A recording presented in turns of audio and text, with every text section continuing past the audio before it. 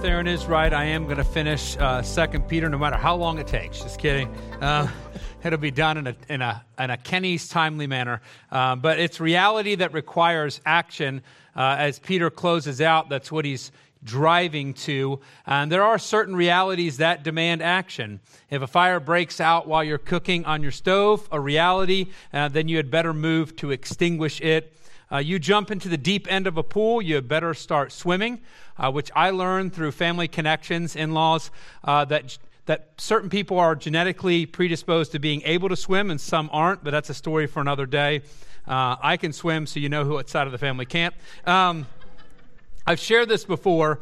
I've left my car and drive and hopped out to get things off the church porch. Not my brightest moment, and sadly, a not brightest moment that I've repeated enough times that I do a mental park check before unbuckling. However, you step out of your car while it's still in drive, and your new reality is sprinting, which I've been had to do a couple times. Certain realities, though, require or demand action, and this is the point that Peter's driving to. God's truth is definitely one of them. His word, Scripture, the Bible, is a reality that demands action. His truth never remains in theory. It always prompts living change.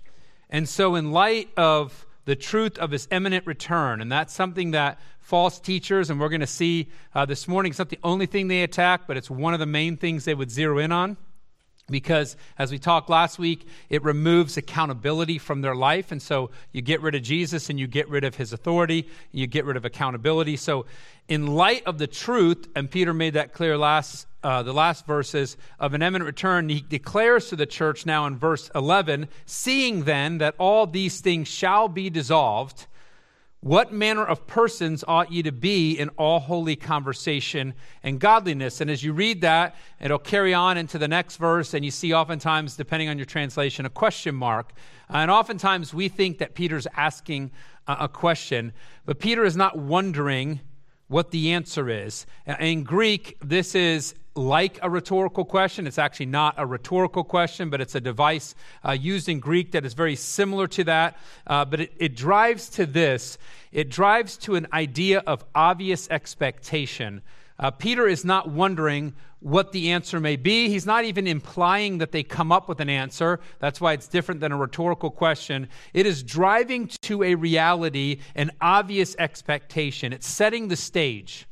He's prodding them to see this, how astonishingly excellent they ought to be in light of his majestic return. So it could have been written, if we wanted to be more blunt and straightforward, in this sense, less artistic, less Greek, if you want to call it. It's saying this: you had better be amazing because Christ is returning. Astonishingly excellent in their holy conversation. This is the word for conduct. So he's expecting external behaviors, actions that would reflect the idea of godliness or excellence. And then he uses the word godliness because he says, I want you to look right on the outside. I want you to act like a Christian, external actions and behavior, but I also want you to have an internal heart attitude and reverence. And so what he's driving to is saying, because of all that's going on, because it's all going to be dissolved, because of the truth, the reality of his return, his imminent return, the fact that it's not delayed in the sense of how we see delay. God's not forgetting or loitering around. In light of that, you better make sure that your external behavior and your internal attitudes line up with God's truth. The reality of Christ's return brings the expectation that we will be people pursuing holiness inside and out. Not for the super Christian, not just for some in the body of Christ, but that every believer will be in the pursuit of holiness. That will be what our life centers around. Our Savior expects all from us a complete life commitment. The problem is we don't want to give him all of us. Every action step is going to end with a problem. Because as Peter drives to the end of this book, he's making obvious, in his mind, obvious expectation. This is the action that links to the reality of God's truth.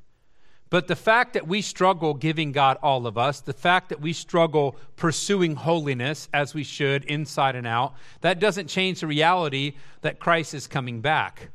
Peter made that clear in the first portion of this chapter. And so we're called to be waiting and anticipating, verses 12 and 13. He continues, looking for and hastening unto the coming of the day of God, wherein the heavens being on fire shall be dissolved, and the elements shall melt with fervent heat.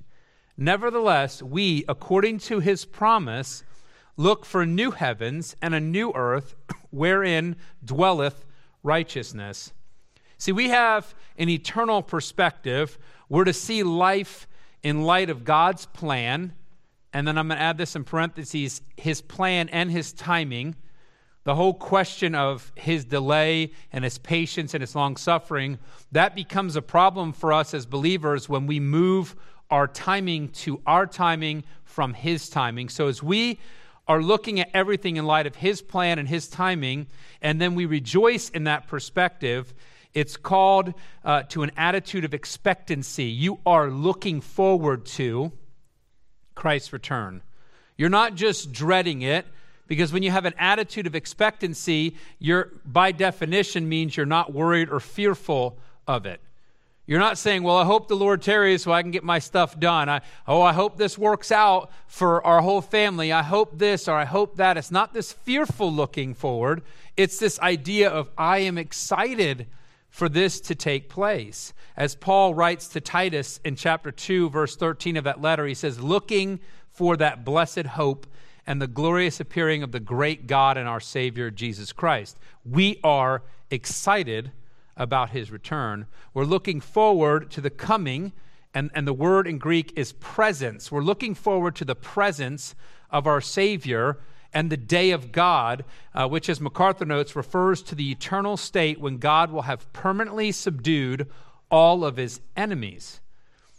Now, the day of God is different day than the day of the Lord. Now, when you look at this idea of the day of God, the coming day of God, we will see the day of the Lord, not the same, which speaks to the final tumultuous events accompanying the day of God.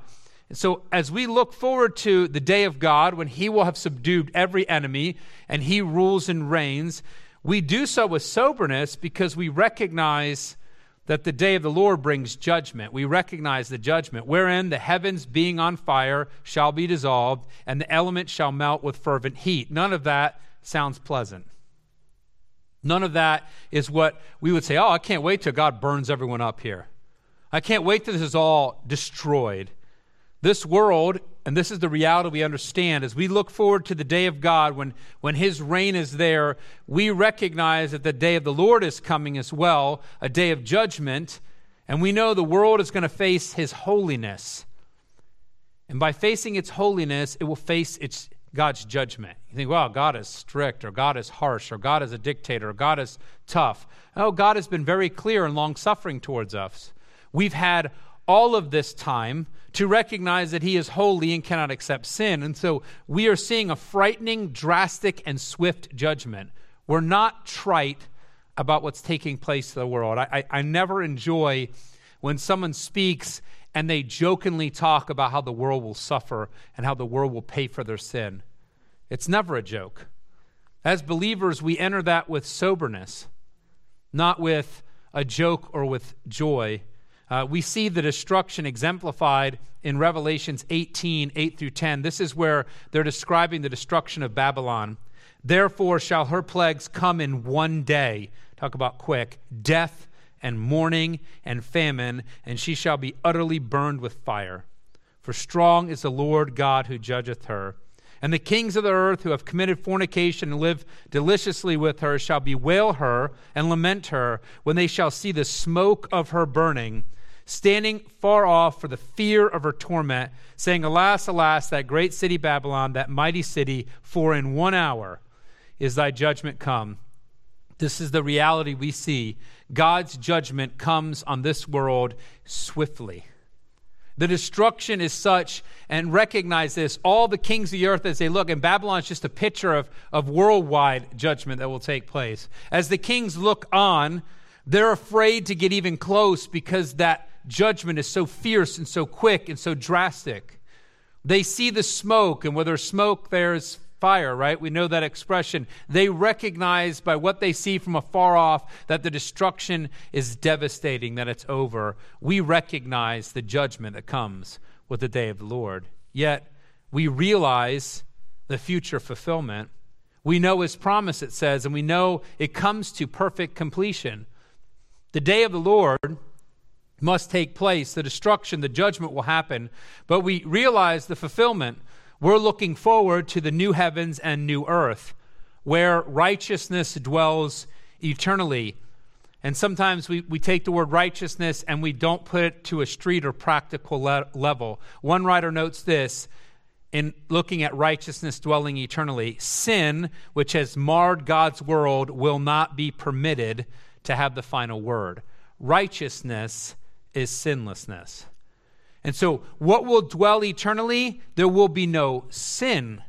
Another states this: the new heavens and earth, new in quality, free from any curse, will surely be beautiful beyond the wildest expectations of man.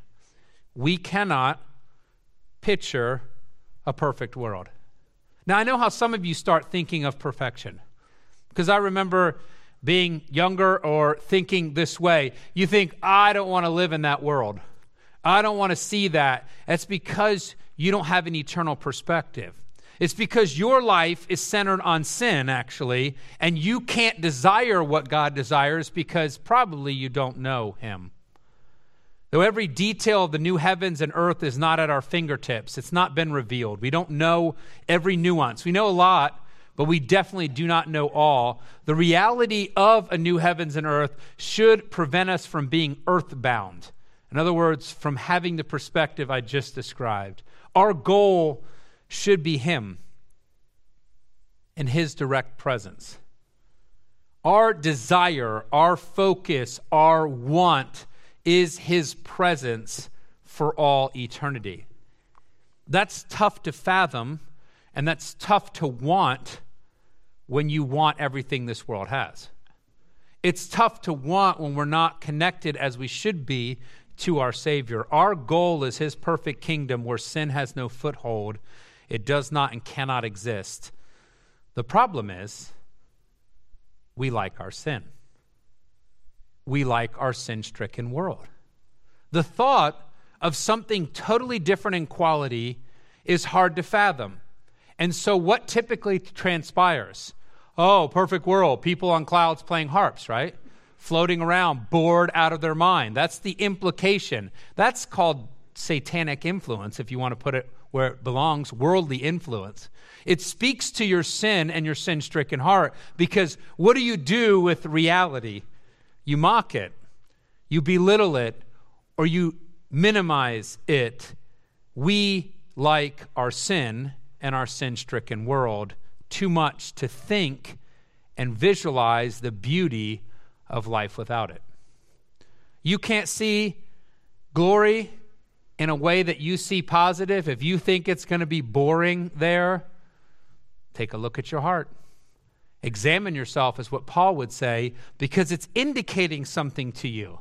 That you may know about religion, you may know about the Bible, you may know about Christ, but you don't actually know him.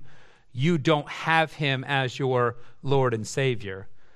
But just because we have a problem with sin doesn't change the reality that we're called now to being and doing.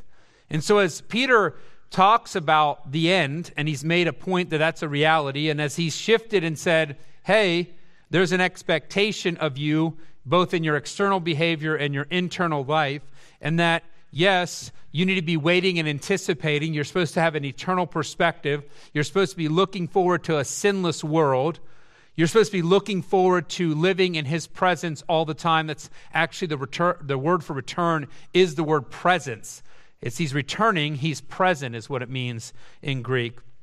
But while here, You are to be being and doing, verses 14 through the first part of 15. Wherefore, beloved, seeing that ye look for such things, and there's an implication that you're actually looking forward to it, be diligent that ye may be found of him in peace, without spot, and blameless. And account that the long-suffering of our Lord is salvation. As the loved ones of God, we are to be diligent to do our best, make haste, take care, hurry on, so that we're found by God. Because here's a reality: you're hiding nothing from God. You can hide from us, you can hide from the church, you can hide from your parents, you can hide from your kids, you can hide from you name it. You can hide from anyone else. You may pull one over on this world's eyes, you may pull one over on those who are believers. You can hide from anyone if you're good at hiding. You cannot hide from him. There is nothing hidden about your life. What you're thinking right now, he knows. He's reading your thoughts before you think them. You cannot hide from him. And he says, I want you to be found being and doing what he desires, existing and acting as our Savior would. And he says, I want you to be found in peace. Now, the word being found in peace, if you work your way through the New Testament, you're going to find oftentimes that being in peace references a relationship with your Lord and Savior. It references being redeemed. Because if you're at peace with God, that means the chasm, the sin strickenness, the separation is resolved. You are enemies with God. You're not neutral. You're never neutral. You're either enemy of God or you're his child. And so being at peace with God implies that we are redeemed. Peter is not speaking about being redeemed in this context. He's speaking to the redeemed. He's now speaking to the redeemed on how they're supposed to live, and they're supposed to be in peace of mind. And what that means is that they're confident in Christ and they're resting in eternal truth. And I put here in my notes, it's a settled life. It's a life that has been decided. Seeing his plan, living his priority, and knowing his purpose will be fulfilled. It says, Paul wrote to the Philippians, it's a call to be careful or anxious for nothing, but in everything by prayer and supplication with thanksgiving, let your requests be made known unto God, and the peace of God, which passeth all understanding, shall keep your hearts and minds through Christ Jesus. It's understanding that as we rest in him, that as we confront this life and this world and its hurdles, and there are hurdles in this life and in this world, there are times when anxiety and care overwhelm us, but we're called to be in peace, to have peace of mind about everything that occurs here because we rest in him. It ties back to an eternal perspective. We're found by him, settled in peace and confident in him, and then we're seen to be living in purity. We are to be without spot. That means to have Christian character. Who you are. Who are you? What is your character? Are you a fraud? Are you putting up a false front on Sundays, and whenever you bump into someone who's a Christian and then it switches later on? That's someone who is not without spot. That's someone whose character is revealed by the company they keep. And then the second thing they said is we're to be blameless, and this speaks more to Christian reputation. One is your character, who you are. And some of us, again, might switch that up. And then reputation is what is thought about us. Are we to be peculiar? Well, yes, we are. But we're to have a reputation above biblical reproach. I say that because Christians can be accused by the world's standards. The fact is, we don't line up to the world's standards. Right now, to line up with our world or a certain portion of it, you have to label sin with every letter of the alphabet. You have to pursue a certain agenda. It shifts all the time. And so as a believer, when you don't line up to their agenda, they will accuse us based on their standard. That's not what God's referring to in blamelessness. We may be falsely accused. Here's the reality. To be blameless means we remain above legitimate biblical accusation. But this being is not a permission to be slothful, sitting around just being Christian. And I see that sometimes in people. Well, my life is, I am a Christian. I'm being Christian here. Peter doesn't leave that open. Instead, we are actively applying the benefit of God's long-suffering toward us, his being long-suffering to usward, not willing that any should perish, but that all should come to repentance. We apply ourselves while he tarries, doing now his will. But first, we're supposed to be in peace. We're supposed to be spotless. We're supposed to be blameless. And now he says, as we come to this, we're to proclaim his salvation and account, it says. Do something with, is what he's saying. Do something with the long-suffering of our Lord being salvation. He stated that God is long-suffering towards usward because he is seeking his children. He is long-suffering. He's patient, not willing that any should perish. Now, Peter reminds us that we're supposed to act upon what God has done. Our Savior is long-suffering toward usward. He's long-suffering as he adds to his family. And we as believers are now rejoicing in his patience and making the most of the time given to us before his return. What do we do with his time, his patience, his, as the world would throw it out, delay? It's not a delay. It's we are given more time. We invest in his purpose by proclaiming his redemption and account that the long-suffering of our Lord is salvation. In other words, he waits and tarries for his purpose, and we align with his purpose. How do you align with the patience of the Lord? You proclaim his gospel. We are invested in his good news. Our redemption is no license or permission to pursue whatever we want. That's what Peter's saying. It is not to be security without service. Too many times I've heard the statement where we're just, I'm saved, so I'll do whatever I want because I'm saved. I can do whatever. I can do this because I'm saved. I have security, but I have no service. I put in my notes, honestly, if your disposition is to lean into at least I'm saved, and then I'll do. If your disposition is that, you should examine yourself to see if you possibly only know about Jesus and actually do not know him personally. If the response of your heart is that you have fire insurance, as a lot of people would say, what a foolish statement that would be, then you need to examine your heart. If I had to pick a side, I would say if that's what you think, then you most likely don't know him as Lord and Savior. Being a believer causes change in you.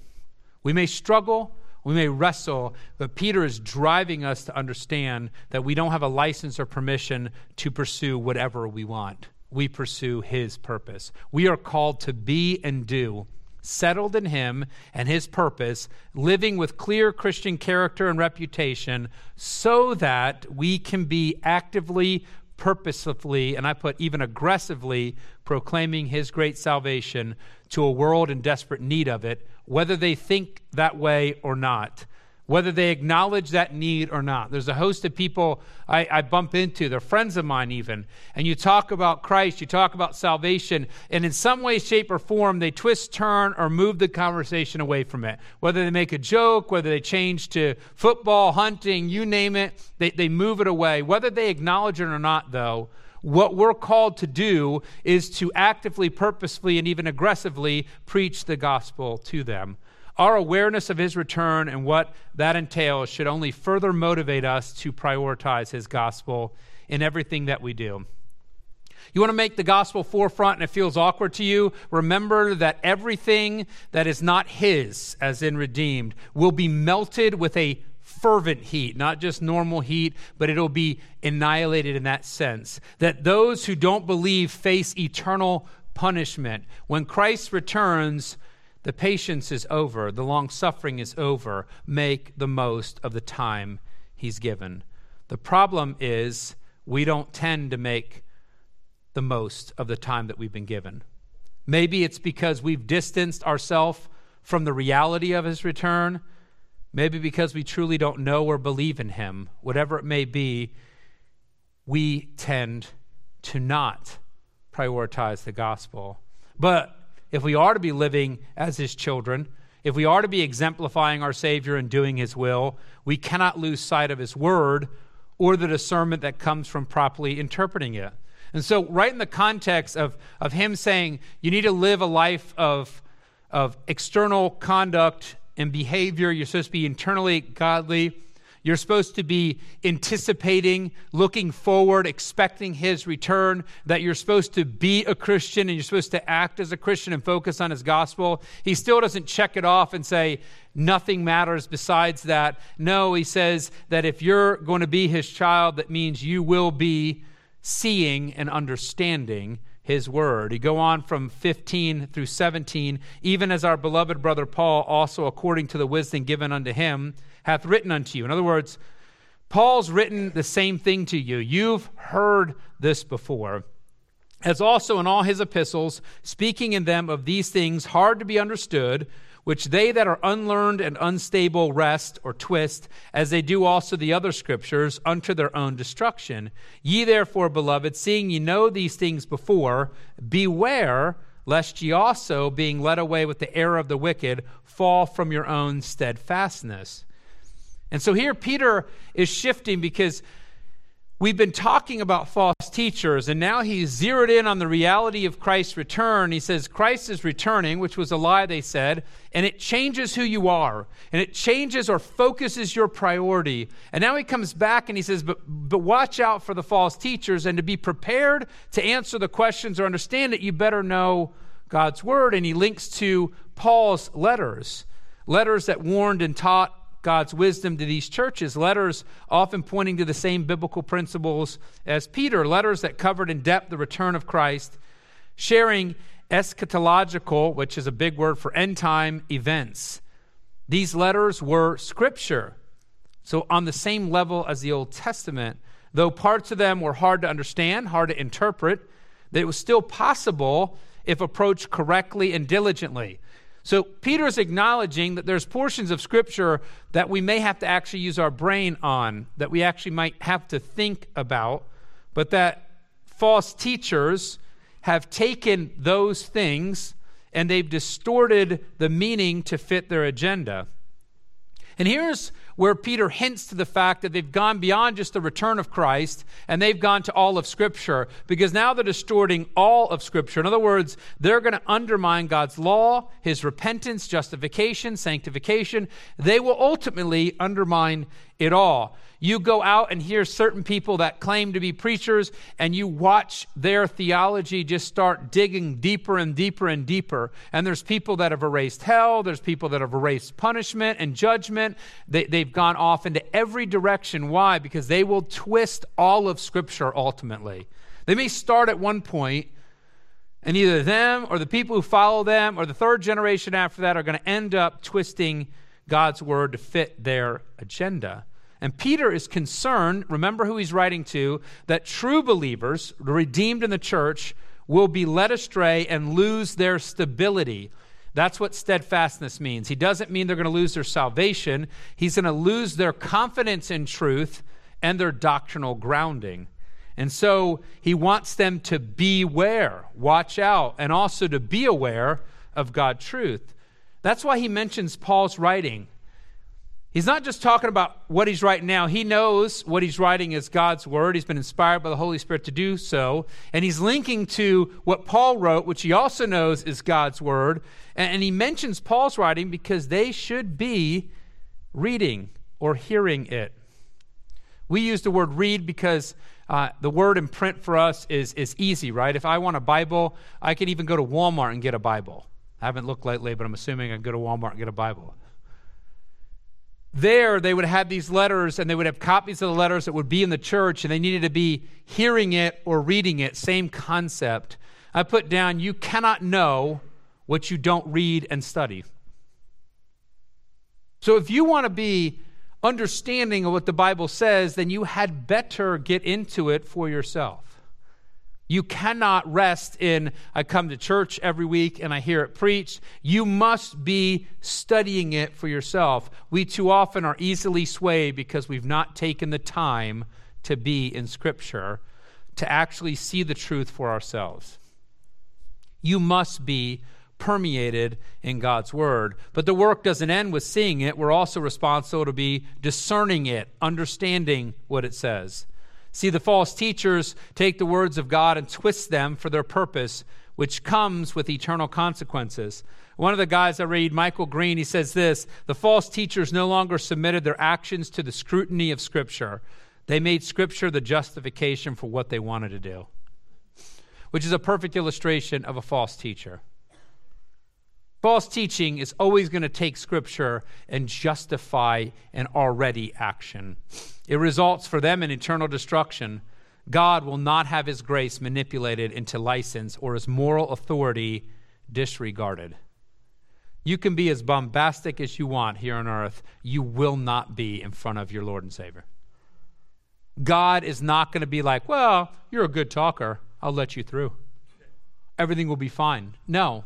He will not allow his grace to be manipulated into license or his authority be disregarded. If you've ever read, listened, or seen someone proving their point against Scripture with the twist of another Scripture, then you have your sure sign of a false teacher. We had our business meeting this morning. One of the questions we had was, what is a false teacher? Someone well-known, Rick Warren, writes that he's been wrong for 40 years, and he undermines what Scripture says about who should be a pastor. And he says that because his church was taken over and has a lady pastor right now. And this may step on some toes. That's unbiblical.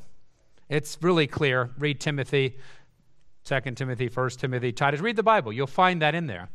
But he's taken the Great Commission. He's taken some things that unfold at the tomb, says he's read 200 other books, and literally is pushing a false teaching on everyone.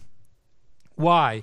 He grabs Scripture and he twists it just enough to try to make his point. Now, his is made horribly in his attempt. I've seen false teachers do a better job than he did. But either way, you see this. When you see Scripture twisted to force or fit an agenda that you have, then you already know you're dealing with a false teacher. But don't miss this, because this is critical. Peter leaves us no room for complacency. We must be aware and cannot claim that we have not been warned. Seeing ye know these things before. In other words, this isn't the only letter that's helping you understand what you need to know. This isn't the only book of the Bible that you're going to have. Seeing you know these things before, beware lest ye also. And what's the danger for all of us? That we follow it. That someone's charisma, someone's words, someone's ability, someone's position. Do I think Rick Warren is a believer? I actually do. Is he functioning as a false teacher? Well, he definitely is. Does he have a ton of influence in this world? You better believe it.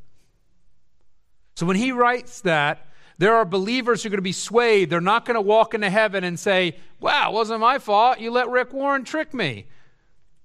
God says, beware lest ye also.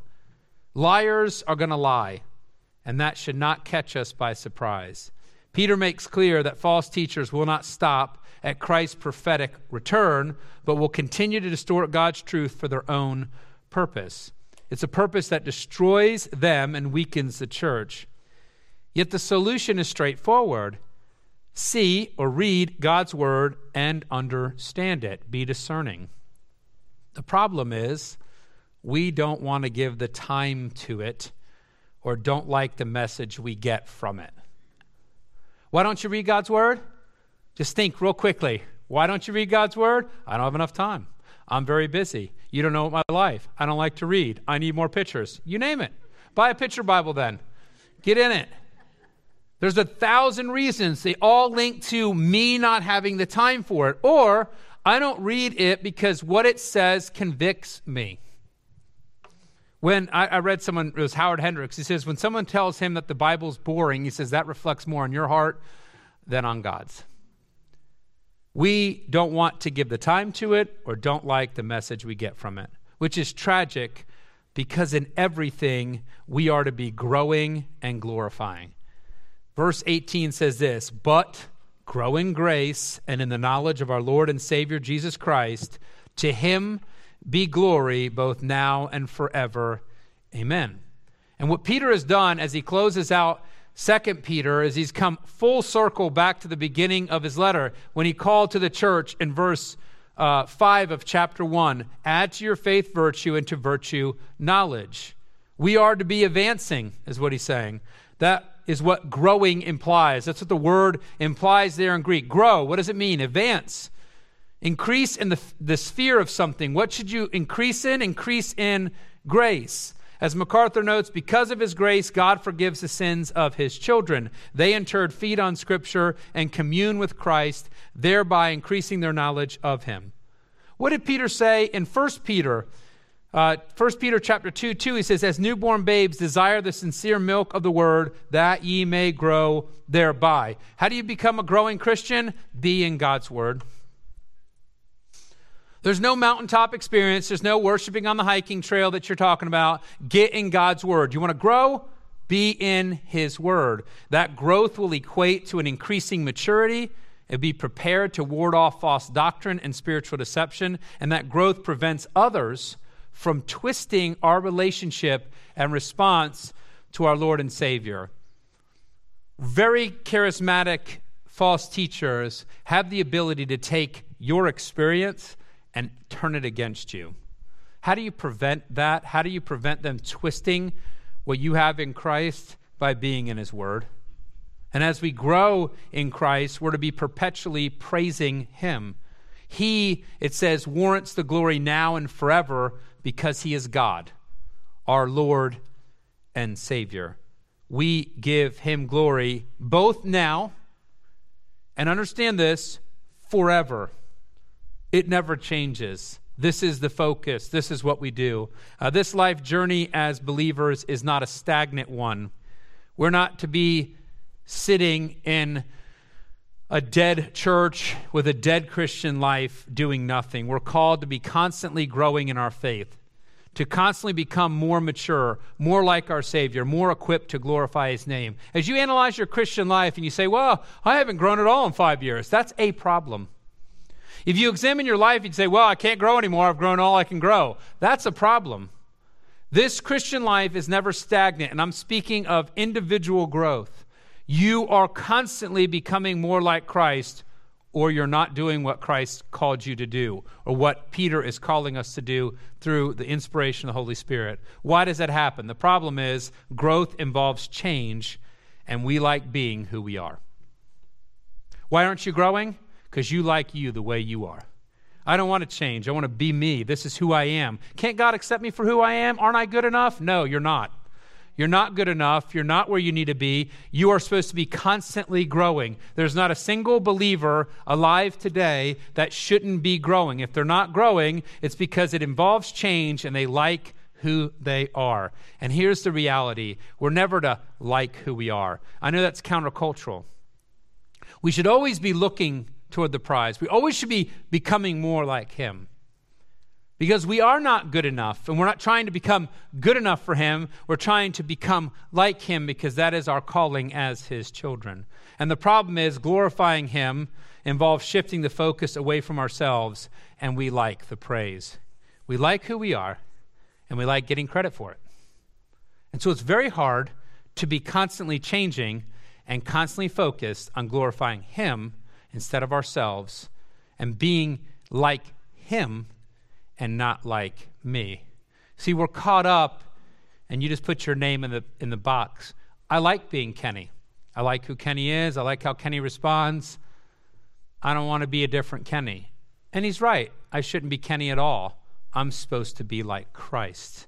And I am my identity in a world that's fixated on identity. My identity is to fade away. Because when I walk in front of my Lord and Savior, what I want him to see is his blood and his likeness, not mine. Peter wrote this second letter to the churches in Asia Minor as a caution. 1 Peter is that comfort. Similar topic, but he's comforting them in Christ. Here he's putting a caution against the deception of this world, the deception that inevitably sneaks in the front door of the church. He wrote so they and we would be adequately warned and prepared.